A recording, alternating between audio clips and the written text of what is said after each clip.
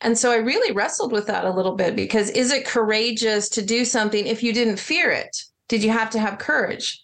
And so it made me think a lot about fear. What is fear? Fear is, false evidence appearing real. What are we afraid of? Are we afraid of something we've created in our mind? Are we afraid of something that society tells us? Like, what is that fear, in all honesty? And it really made me unpack the concept of fear. And if you look at fear of failure, fear of poverty, fear of rejection, fear of not enoughness, like all of that is just stuff that we kind of stir up in our mind. And so I have to be honest, like I don't have those fears. I'm logical and practical, and at the same time, I'm kind of like, let's just do it. Let's try it. Let's swing the bat. But I have to be honest. I feel that fear is a trickery. It's like, it's the energy of like, it's not possible. And I just don't believe that. I think it's all possible. Maybe you have to maneuver, maybe you have to shift, maybe it's going to take longer, maybe you're going to trip and fall. But to fear it and not do it, I feel like is such a disservice to the absolute wonderful experience the universe wants you to have.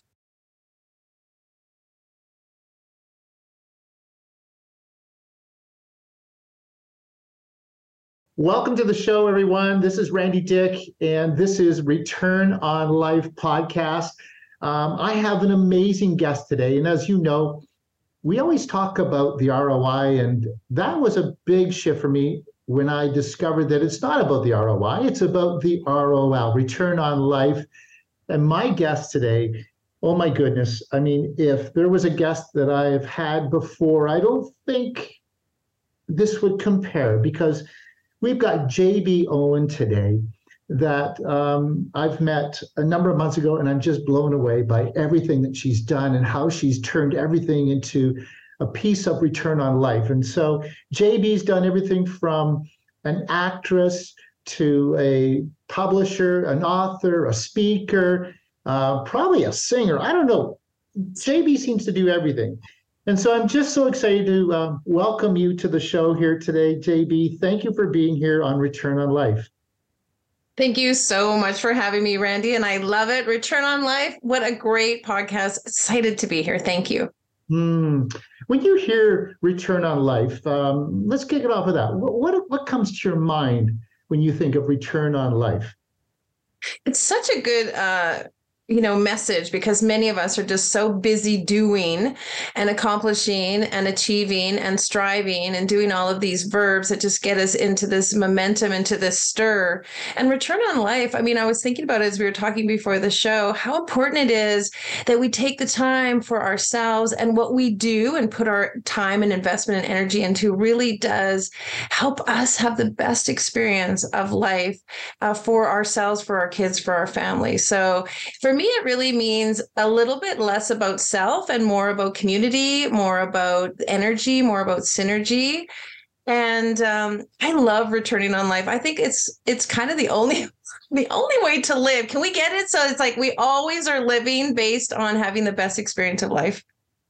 I love that. I love that. And you mentioned that it's about giving back, but I'm going to bring it around, because I think if we don't know who we are, and we can actually give ourselves freedom and love and actually know who we are, even in the quiet, how can we give out, or how can we give to others?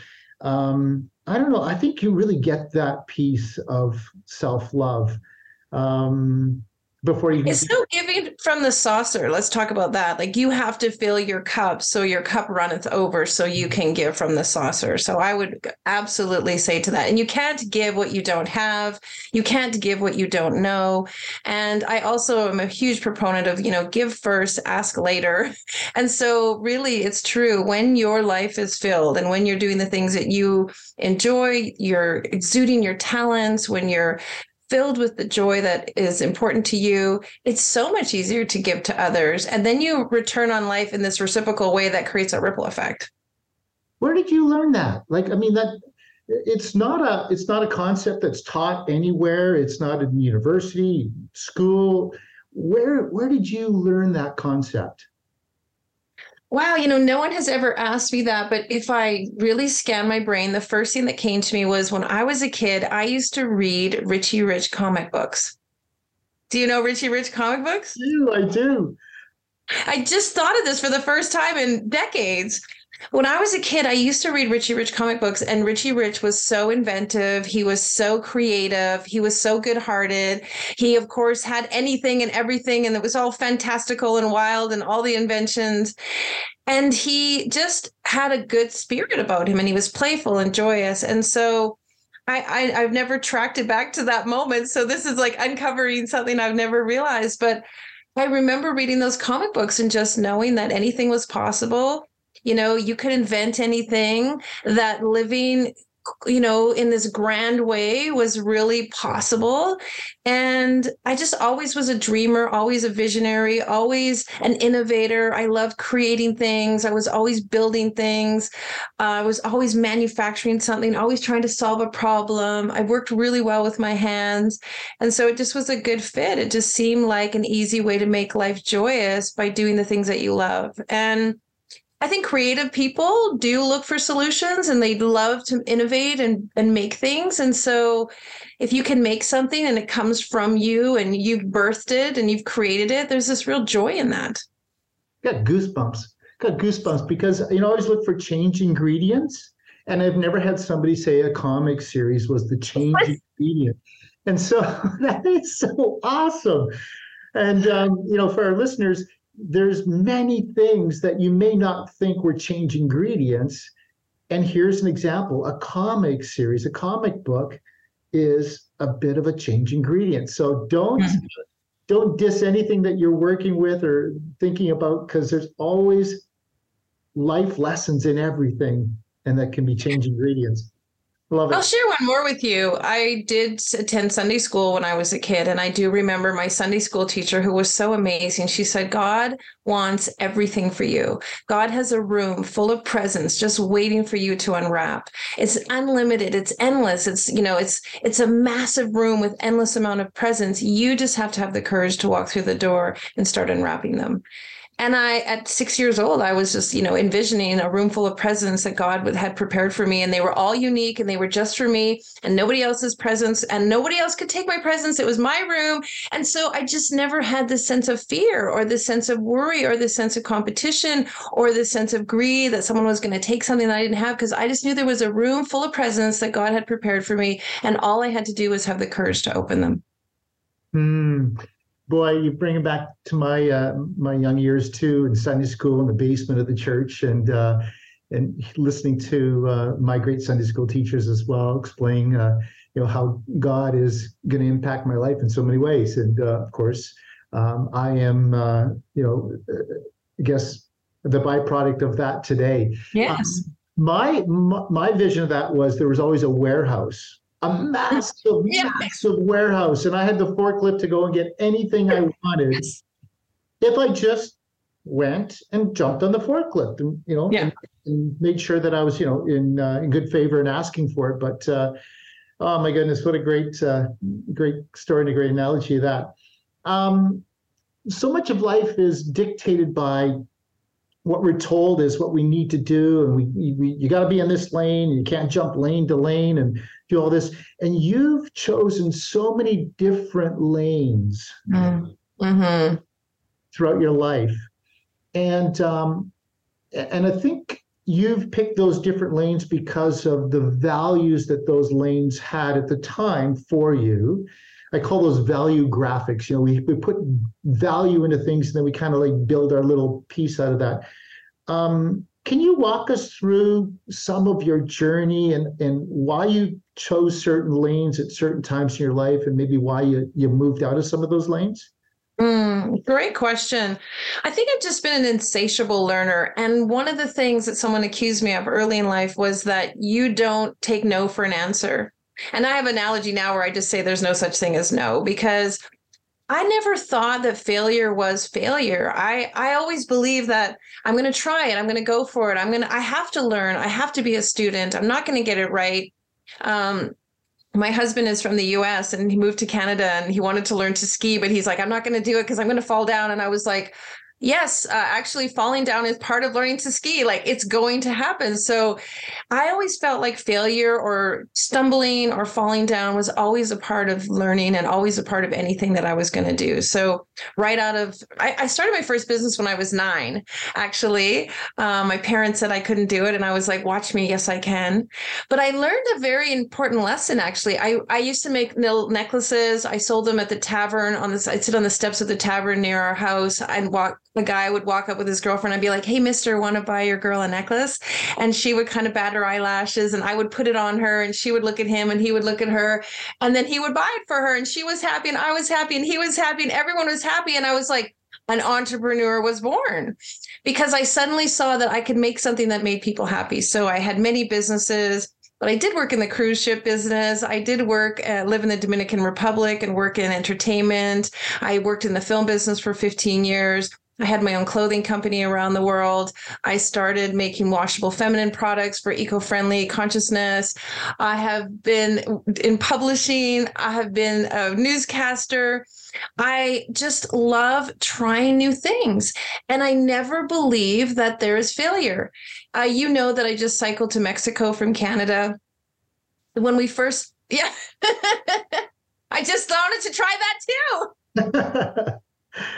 Oh my And my goodness. husband said to me, what if we fail? And I said, oh my gosh, if we get 2 blocks from our house, it's a success because we didn't stay home sitting on the couch. So any amount we get, 10 miles, 100 miles, 5,000 miles, it's all a success. There is no failure. And so, long-winded answer, I just never believe in failure. I just don't think failure exists. So therefore, with that attitude, I'm kind of fearless to try anything. Hmm. I'm loving that vein. Fear of failure. I think it's powerful motivator. Does fear motivate you? Is it friend, foe, or a motivator for you then? Or none of those? Well, it's interesting. I just was working on our book, Ignite Your Courage, and I had to write my courage story. And I thought, wow, you have to be afraid to have courage because really courage is the byproduct of fear. And I thought, well, I don't really feel fear. Therefore, I don't really know if I have courage. And so I really wrestled with that a little bit because is it courageous to do something if you didn't fear it? Did you have to have courage? And so it made me think a lot about fear. What is fear? Fear's, false evidence appearing real. What are we afraid of? Are we afraid of something we've created in our mind? Are we afraid of something that society tells us? Like, what is that fear in all honesty? And it really made me unpack the concept of fear. And if you look at fear of failure, fear of poverty, fear of rejection, fear of not enoughness, like all of that is just stuff that we kind of stir up in our mind. And so I have to be honest, like I don't have those fears. I'm logical and practical. And at the same time, I'm kind of like, let's just do it. Let's try it. Let's swing the bat. But I have to be honest. I feel that fear is a trickery. It's like, it's the energy of like, it's not possible. And I just don't believe that. I think it's all possible. Maybe you have to maneuver, maybe you have to shift, maybe it's going to take longer. Maybe you're going to trip and fall, but to fear it and not do it, I feel like is such a disservice to the absolute wonderful experience the universe wants you to have. Hmm. That's a really interesting concept. I've never heard that before. If we don't fear, maybe we don't have courage to do it. But you put it so eloquently that way. When we fear, what do? We tense up, and we take short breaths versus long inhale and exhale. It's just a different physiological, Physiological, exactly. Yeah. Thank you. But it just changes the makeup of who we are. So I think you can have both, but you can just relax in it as well, which is what I think you do. You just relax in the piece of, well, it probably is going to be scary, but I'm okay with that, and I've got courage to get through it. Yeah, like I have felt fear recently, as again, I'll refer back to our cycling. My husband and I cycled tandem from Canada to Mexico. I have to tell you, the roads down the Baja are a lane and a half. There's no ditch, there's no side roads, there's lots of big trucks. And there were times where I was, squeezing the handlebars because I was afraid that, we would wipe out or we would fall or somebody would hit us. But the fear was so replaced with, as soon as I feel the fear, I just tell myself a new idea. So I had this thing called upright and tight. So when I feel afraid on the bike, I just say I'm upright and tight, which means our bike is always upright. We're tight. We're on the road. We're tight. And I just say like a new affirmation, like I just give myself a new thought to think. I used to think of like gold coins, raindrops. I'll be like, oh, I'm afraid of something. I'll be like, oh, it's raining gold coins. And so I just give myself something new to think about, because the truth is the fear of falling, the fear of public ridicule, the fear someone's going to say something, the fear you're not going to make it. It's all just in the mind. So why not trick yourself with like golden coins raining down, or, something more enjoyable that gets you through that fear thought? Well, and like anything, whether it be courage or whatever, it's almost like a muscle that you just need to work at and work at and work at. And so, every truck that passed you, okay, well, that's 3, 4, 5, 6, it's less and less scary. And you have more and more courage to be on the road with the trucks and those narrow roads and no ditch and, and all that. Right. Some of your viewers might be, well, that's pretty silly, JB, gold coins. But I'll tell you this, in all practicality, I really visualize being at the end. So before I even started cycling, I saw myself already at the finish line. I already saw myself accomplishing it, getting there, the success of it. And so that vision that I hold on to of the completion is really what pulls me forward. Mm-hmm. It pulls me towards what I want. And I just keep focusing on that goal. And so every time I get off track a little bit, with any of my business adventures, I do lots of things that are not conventional. I do lots of things that for many decades women didn't do in business. I mean, I've been in business for almost 40 years. And there was a time when that wasn't what women did. They didn't do business like that.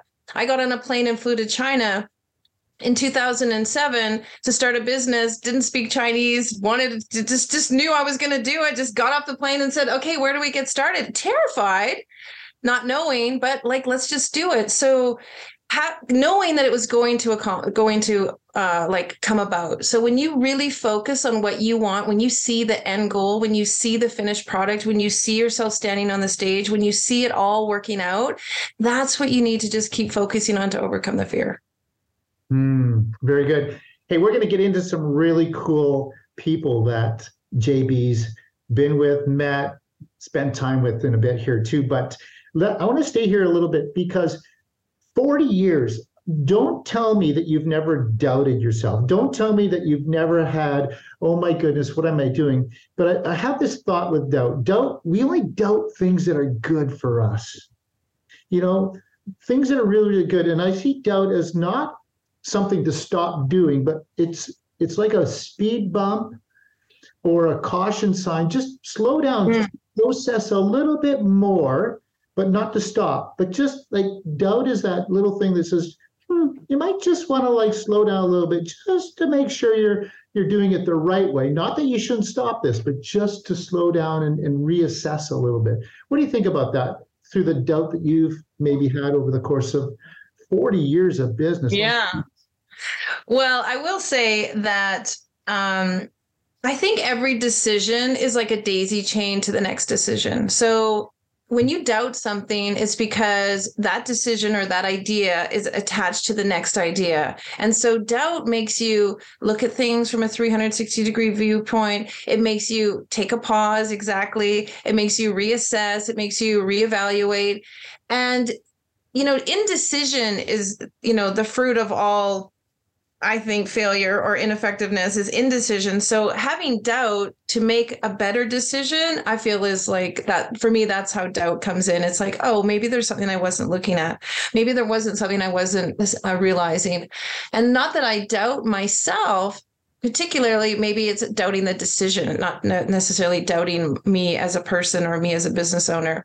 I will say, though, that rejection sometimes happens around doubt. Like you want something to happen and then it doesn't happen. You want somebody to show up and they don't show up. You want to get voted. You want to get picked. You want to get chosen. It doesn't happen.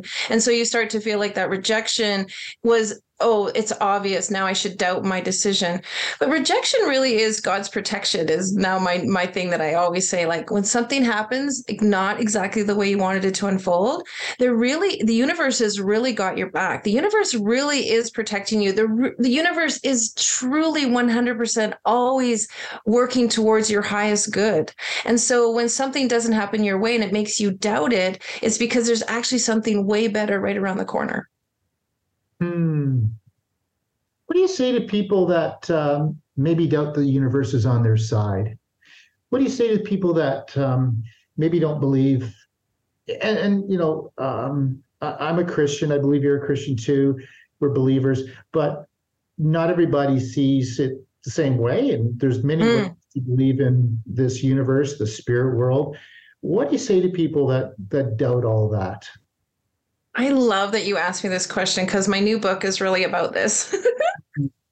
So let's talk about it. You're right. God is a man in a white robe with a beard that many people have looked towards, or there's been this ideology around. And so if we just push that aside for a minute and we just take God, I like to call it G1 energy. Every single molecule on the planet of every single thing has energy and has atoms. It has negative energy and positive energy. Everything, this microphone, this clothes, this ring, my hair, everything, this food, every Everything. single thing Everything's vibrating.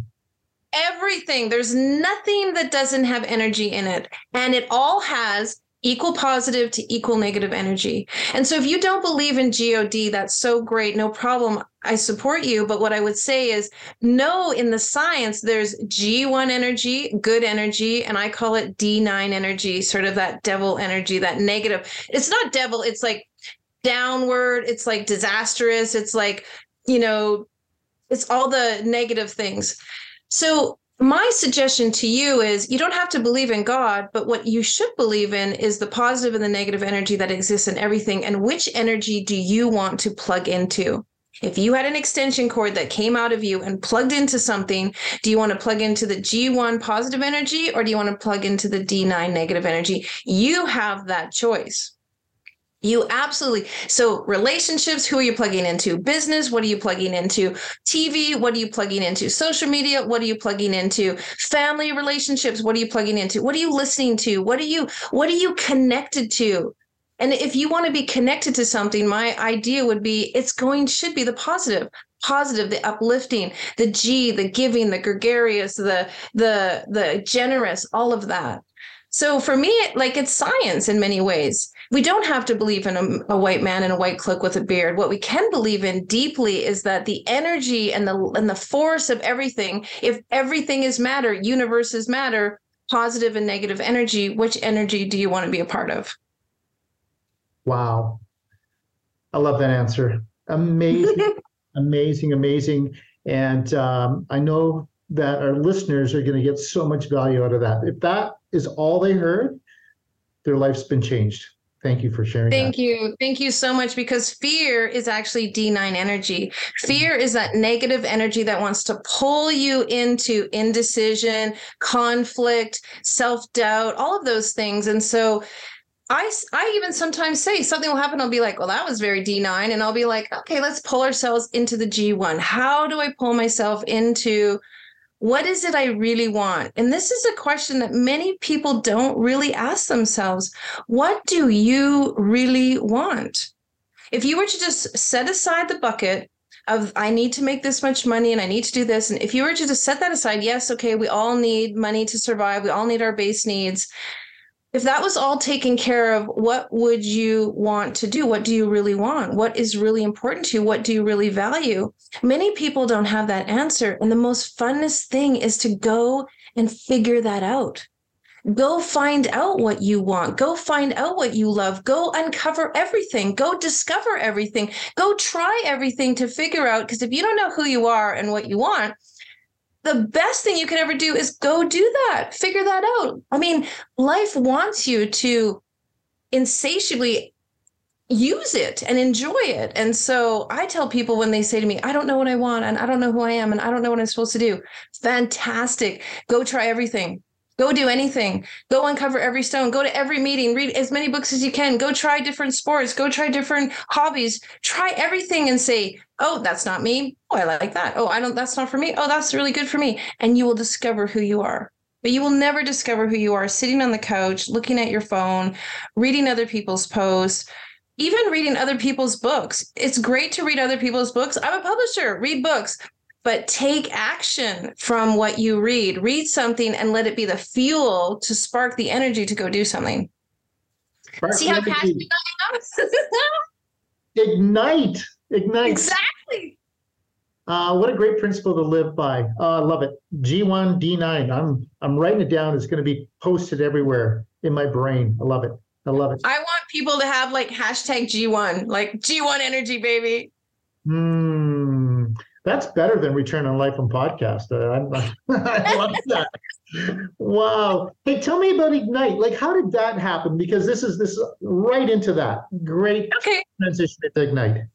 So I'm very blessed to be standing here, happy and joyous and successful and living in my bliss. But there obviously was a time in my life where things weren't so great. I was a single mom. I was raising my two kids on my own. I got into a relationship with a person who was suffering from addiction.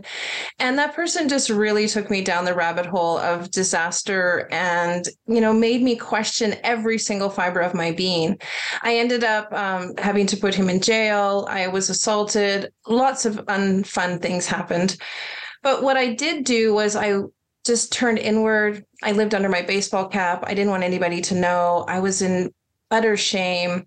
I was living a double life of like who I thought I was, but really what was going on in my life. I didn't tell any of my friends. My kids had a restraining order against him at school. I'd go to school like embarrassed. I mean, it was all unauthentic. And it took me about 2 years to work through that until one day at church, I saw a woman sitting in front of me who was trembling. She kept looking over her shoulder. She was extremely agitated. And I just knew that she was experiencing domestic violence. I just knew that she was me. I just knew that I was her. And so I went up to her and I invited her to come over and visit and have coffee. And I ended up just telling her right out of the gate that I had gone through domestic violence, that all the things that happened to me. And she confessed very quickly that it was happening to her also. And we suddenly had this very kindred bond. I ended up having a group of women come to my house every Friday under the guise that we were having wine night. But the truth is, every one of those women were suffering from domestic violence. And over time, as we shared our stories and confessed and revealed what was really happening to us, and these were women who husbands were lawyers and doctors and mayors and, really important people, where the shame of what was happening at home was just so gripping for these women. Eventually, some of us wrote stories about what we were going through. Some of the women ended their relationships. I obviously moved on. But what I found was when you tell your story, you transform your life. That was the big takeaway, that when you tell your story, you transform your life. We all have skeletons in the closet. We all have things that we've struggled with. We've all had things where we don't want anyone to know. And yet, that is the very thing that has helped us be a better version of ourselves. And so I thought, you know what? Why don't we tell these stories? Why don't we tell these heroes' journeys of people going through things, and not what they went through, the bad stuff? Let's not focus on that. Let's focus on what they did because of it, who they became because of it, how their life changed because of it. And that has really transformed into a beautiful, beautiful experience. Over 700 authors, we published their Ignite moments. And we talk about Ignite moments. I mean, I love it because everyone has that Ignite moment, that epiphany, that moment of choice where they can decide how they're going to live their life and what they're going to do with the information that they've been given. So back to failure, back to fear, you have a choice. What are you going to do in that moment? How are you going to make that pivot so that you decide that this is going to be the thing that propelled me forward and where I want to go? Thanks for sharing that. That was special. And that's really how we met as well, is through you asking me a few questions about igniting my life. And the next thing you know, we're doing some crazy stuff together. So I really, really appreciate that. In your story that you just shared with me, I often share this with people I'm coaching, and it's about posture. And so when I mention posture, the first thing I think of is, well, proud chest and I standing good, but posture is so much. It's our spirituality that we have within us that's coming out. how is it coming out? Is it coming out in beautiful ways, or are we holding it back? It's our physicality, it's our mental state, all of those things. And you just shared like where you were and how your posture was just pulled in, and then you allowed it to open up, and you could change lives by doing that. So posture is so important, and the safety that we feel within ourselves is so important.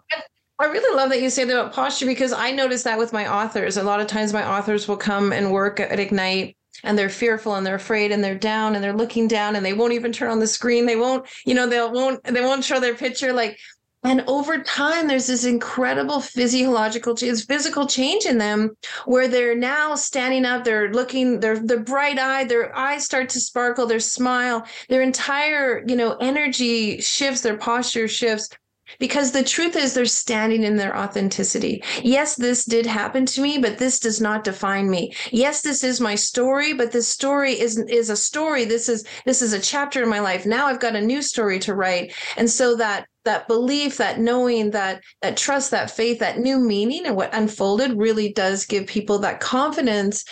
Because when you live in shame and you live in fear, you really block people from getting to know you. And let's talk business for a minute. If you're running a business, if you want to be successful in business, people feel that block. They feel that unauthenticity. They feel there's just something there that isn't really real. And I'm not telling you to go tell everybody your story, but when you share your authentic story from a place of value, like I told you my story, not because I wanted you to feel sorry for me. I wanted you to see the value in the story and the outcome of the story.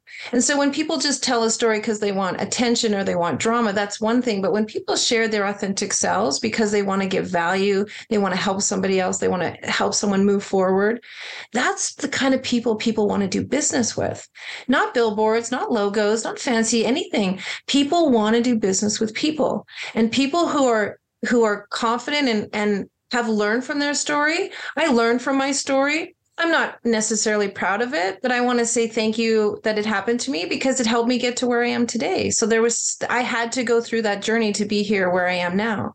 And so it's really a beautiful experience when you allow people to see your authentic self. It doesn't mean you have to be taken for granted. It doesn't mean you have to be a wimp. It doesn't mean you have to let people walk all over you. It doesn't mean you have to cry. It's none of that.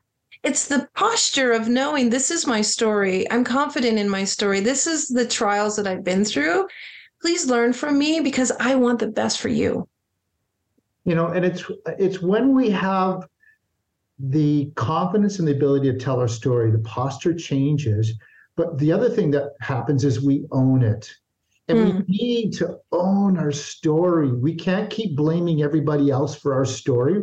We have to own it. Yes, terrible things happen to people, but you still have to own it. You still have to take responsibility for who you are and reshape who you are in that moment, in that story, in that ignite moment, so to speak. Mm-hmm.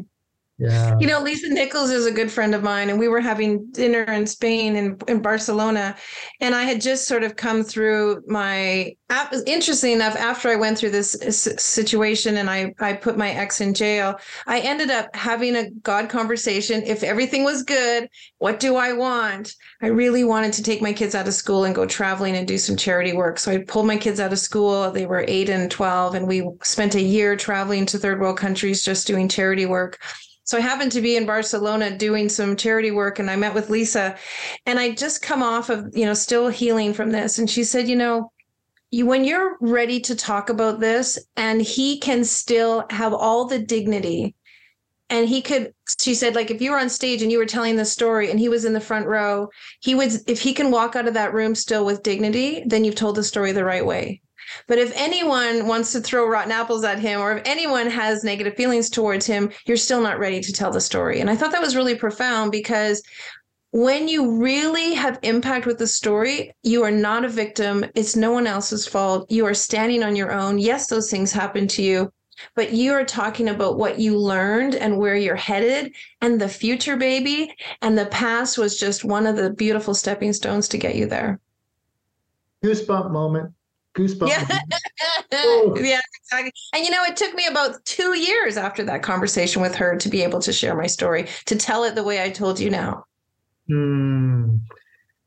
I have a definition about leadership. It's about leverage plus legacy equals true leadership. Hmm.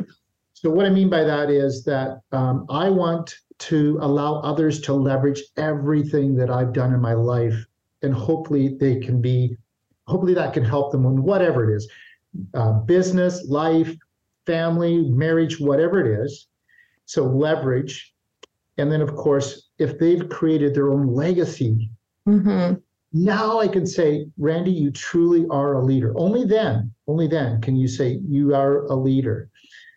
You've met so many incredible people, and maybe you want to touch on a few of those that have influenced you, that have shaped and formed who you are. I know you just recently met with the Dalai Lama, so I don't know, maybe Yeah. some cool stories there that you can share on leadership and influence. I will. When I met His Holiness the first time, I've met him more than once. I was so excited. You go to the monastery, you sit, and he comes out of the room. And so I was waiting, and I kept sitting there like I had an agenda. So let's talk about ROI. I had gone all the way to India. I wanted to meet the Dalai Lama. I wanted him to write in my book. I wanted him to help me with the forward. I wanted him to be a part of my documentary. Like I had all these things I wanted from him. And as I was sitting there waiting for him, which was so fabulous, like I'm so happy that the universe gave me an opportunity to sit and wait.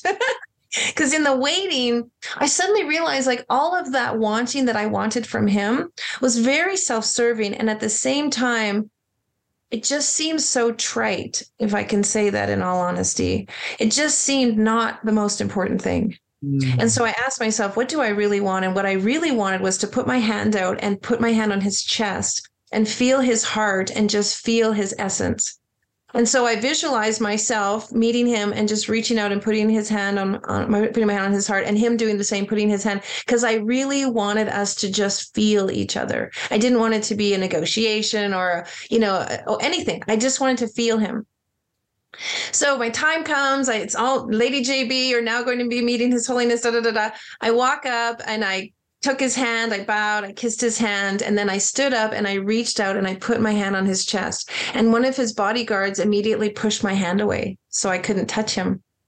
And he looked at me with the biggest smile and he leaned forward and we touched foreheads. Oh. And I have to tell you, like everything in my body, I got all the messages I need by just touching his forehead.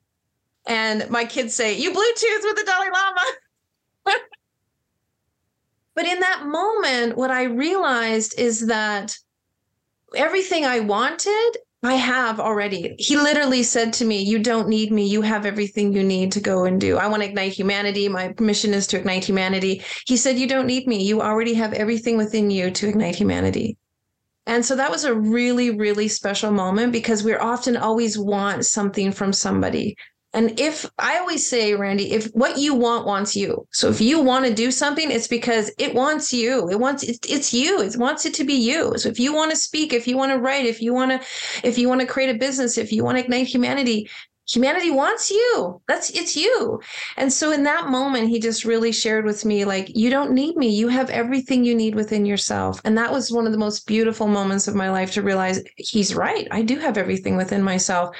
Let's collapse time. We don't know how fast or when or how or all of those things, but it's all in me. It's just like an acorn seed, right? It's this tiny, it has everything in it genetically to become a fabulous oak tree. We don't have to change anything about the acorn seed, in year 2 or in year 12 or after university or once they get married. Nothing in that seed has to change. Everything is in it to become the oak tree. And that's the feeling I got after that meeting with him. I've met him since again. The last time I met him, I was sitting there talking to him and he reached over and he went with my cheek like this. And I have to say, like, I felt like just like 6 years old again. Like I was sitting at Santa's knee. We just started laughing and it was so fun to just see his authentic spirit, because we have this persona of him. And so when you really see people in their authentic nature, they mirror it back to you. If you want to know people authentically, be authentic. We've already won the race. Every day we've already won the race. True. You said something that really triggered something in me. Your 6-year-old self there. Man, if we could always go back to our 6-year-old self in everything that we did, everything that we do on a daily basis, because we're so pure, so authentic, so easy to listen to and talk to and have others, push us down, and we get angry for a few seconds and then it's all good again. Man, if we could just all be children with curiosity, the imagination, the willingness to be friends with everybody, like all of that. Oh, wish we could have that. Yeah, it's really beautiful. My name is JB, and that's the name my parents gave me, but my middle name is Bernadette. And so when I went to school in kindergarten, they called me Bernadette the first day. And I was like, that's not me, right? Like, I just was totally oblivious. And the teacher started calling me Bernadette. And I was so upset. Like, I just remember, like, mortified. My name is JB. And she said, like, this is 1975. Like, well, that's really not a name, and nobody calls their kid JB, and da da da da. So I went home, like, marched home from kindergarten, like, I needed to talk to my parents because they needed to go to the school because they needed to set the teacher straight, because what do you mean that's not a name? And I remember stamping my foot with my parents saying, like, I need you to go talk to the teacher because I'm JB. And I remember very clearly saying that. And so you're right. Like, we as children know our essence. We know who we are. We know what we believe in. And if we can tap into that true knowingness, and that really has been a defining moment for me in my life too, because I could have acquiesced. I could have said, oh, I need to go with the status quo, or you're right, that's not my name. Can you imagine how that would have followed me throughout my life and how that would have been detrimental? And I have one other story about that. I was cycling 2 years ago. We cycled to Alaska, and I wanted to do 200 kilometers in one day. That was my goal. I wanted to cycle 200 kilometers in one day. And just, folks, that's like about 180 miles, and it took us about 7 hours. And 13 kilometers short of my 200K mark, my family, who was in our follow vehicle, stopped to have a picnic and end the day. And I had been cycling for 7 hours, multiple elevations, sunburned like crazy, mosquito bites like you can't believe, a sore muscle butts. I'm like, and they wanted to give up 13 kilometers short of the deadline, of the finish line. And they were like trying to talk me out of it. And I said, absolutely no. I'm sorry that it's inconvenient for all of you to get back in the RV and to drive 13 kilometers, but I am going to cycle to my finished line. And they were kind of choked and a bit upset because they had to pack up and da-da-da. But I told my daughters, I said, look, don't let anyone else's inconvenience stop you from achieving your goal. You guys didn't want to stop your picnic and you guys wanted to rest. I wanted to achieve a life-changing monumental mark. And I wasn't willing to, because my daughter goes, why don't you just cycle around the parking lot for 13K? And I was like, absolutely no. And so the truth is, don't let someone else's inconvenience ever stop you from achieving your dream. That's their stuff, not yours. And if you have a goal, don't let it be easier to do something else because of someone else. And so I just share those two things because they're very poignant personality knowingness. This is important to me. And if people really love you, my parents did go to the school the next day. My kids did get in the car and we made the finish line, because when you are convicted and you are clear, people dial into that, and then they support you and they believe in you. Absolutely. Your name reminded me, when I moved from one school to the other, I was Randall. I'm Randall. That's my real name. And I didn't want to be Randall. And I said, here's my opportunity to reinvent who I am, because I always felt I was more of a Randy than a Randall. And my mom called me Randy, but everywhere I went, I was Randall. And so I just said, this is it. Yeah. I'm changing it. I can control who I want to be, what I want to do, how I want to do it. And so I just changed it. So thanks for sharing that, because that brought back all my memories. And I always say to everybody, you can always reinvent yourself. You can do whatever you want.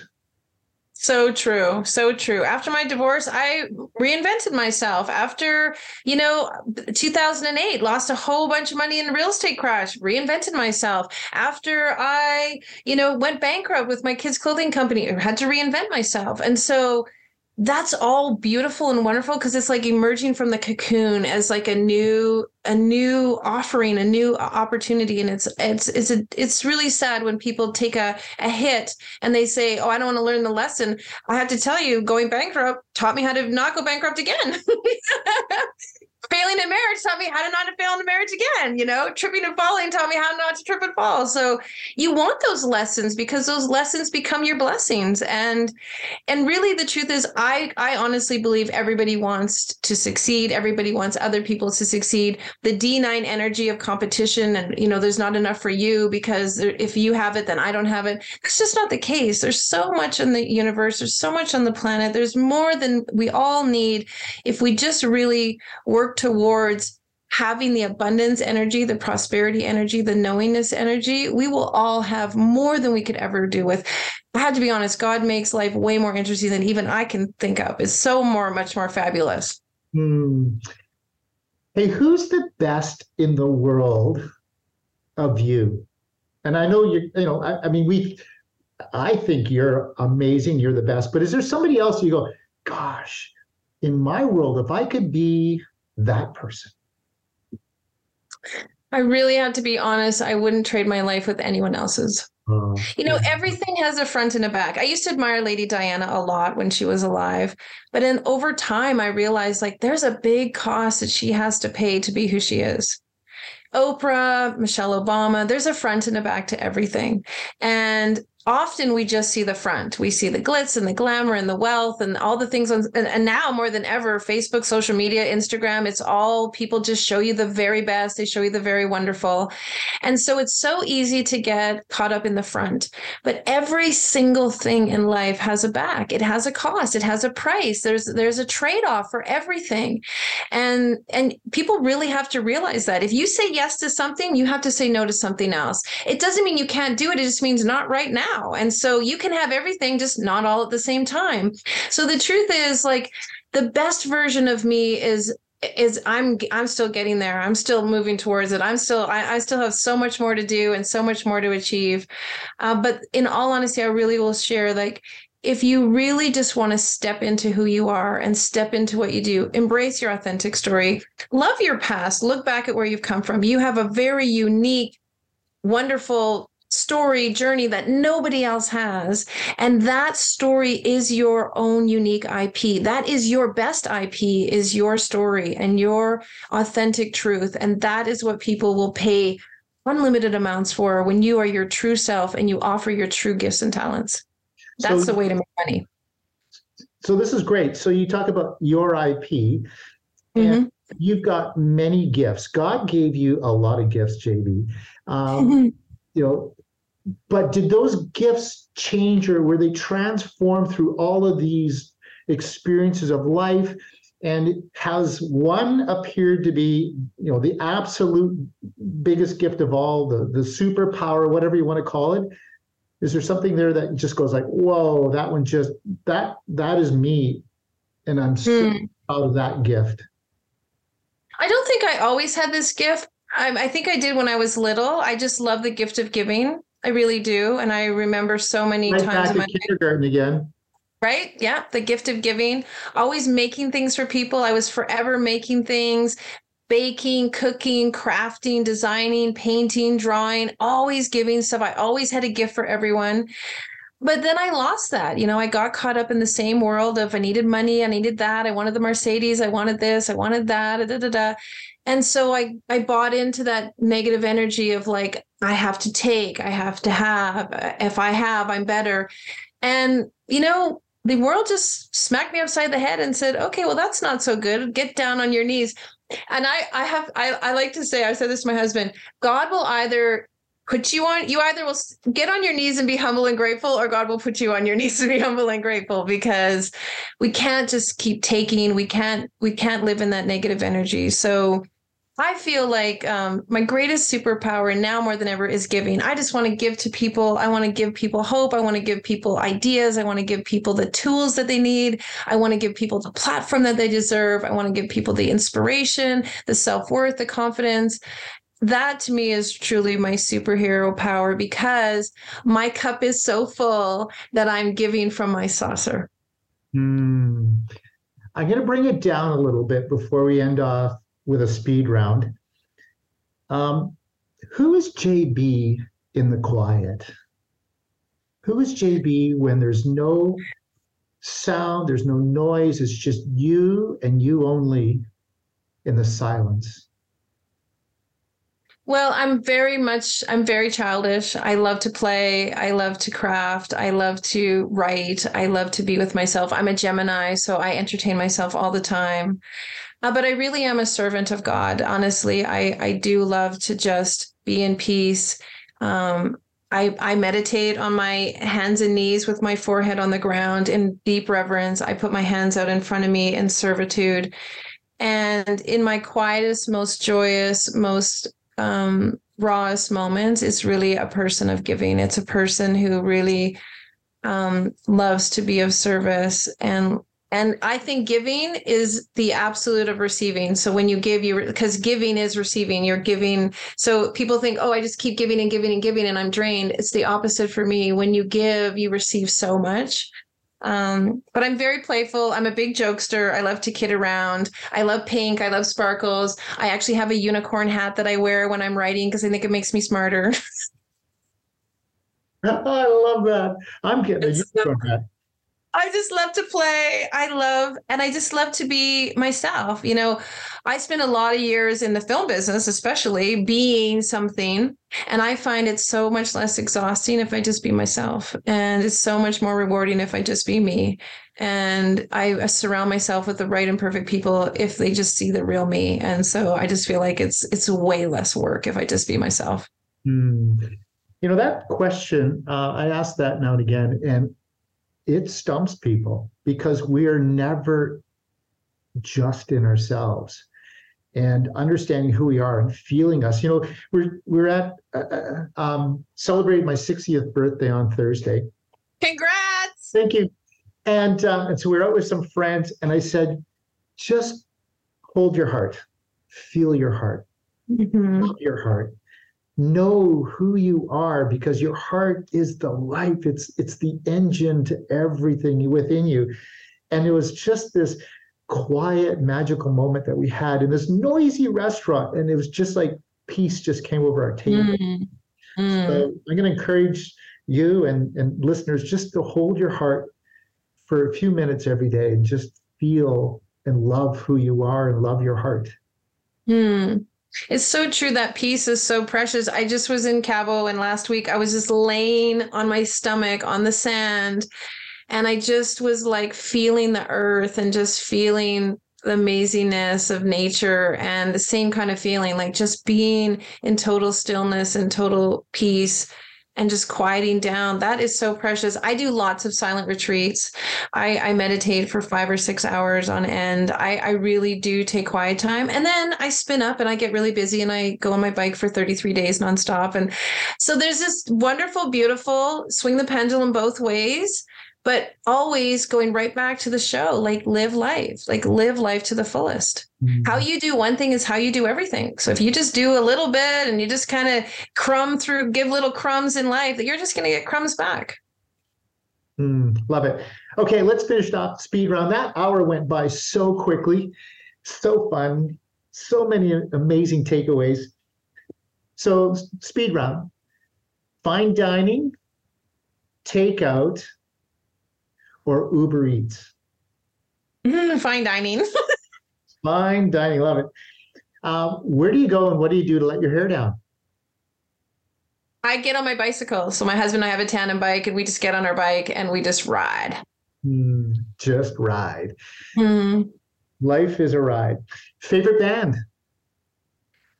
I am so not a music person. That's one thing that's so funny about me. I have a hearing impairment, which is always interesting because my teachers always told me that you'll never amount to anything. You can't spell, you can't, because I can't hear properly. So I don't hear phonetics properly. Here I am, a publisher, an elite editor. Teachers don't know. They don't know. And when you have an impairment, you always have the ability to compensate and to create a superpower from it. So I've never been a music person, but of course I grew up with Michael Jackson. He's not a band. So I can't say I have a favorite band. I don't have one. Fine. Mine's U2. I'm seeing them next month down in Vegas. You're so lucky. Yeah. Text, talk, or face to face? I love to talk. Yeah, I'm a big communicator. Okay. Audible or book? Book. Okay. Last question. If you were a scratch and sniff sticker, and we scratched you, what would you smell like? Cotton candy. Pink cotton candy. I've never had that answer before. That's awesome. I love it. What do most people say? Well, it's a bit of a stumper. I often have to help them along. So I would say, well, listen, I'll go first. I love the beach. I love kiteboarding. And I love being with my wife. So it's suntan lotion that my wife's put on me. It's the sea breeze, and it's a pina colada all wrapped up in one. I love it. Okay, so I get 3. So it's definitely cotton candy, mixed in with frangipani, because that's this beautiful smell of the tropics and Hawaii and Fiji. So I love that so much. And I don't know. Then it would be something that smells like love. I don't know what love smells like. Something like a little cinnamon flavor or something. Like I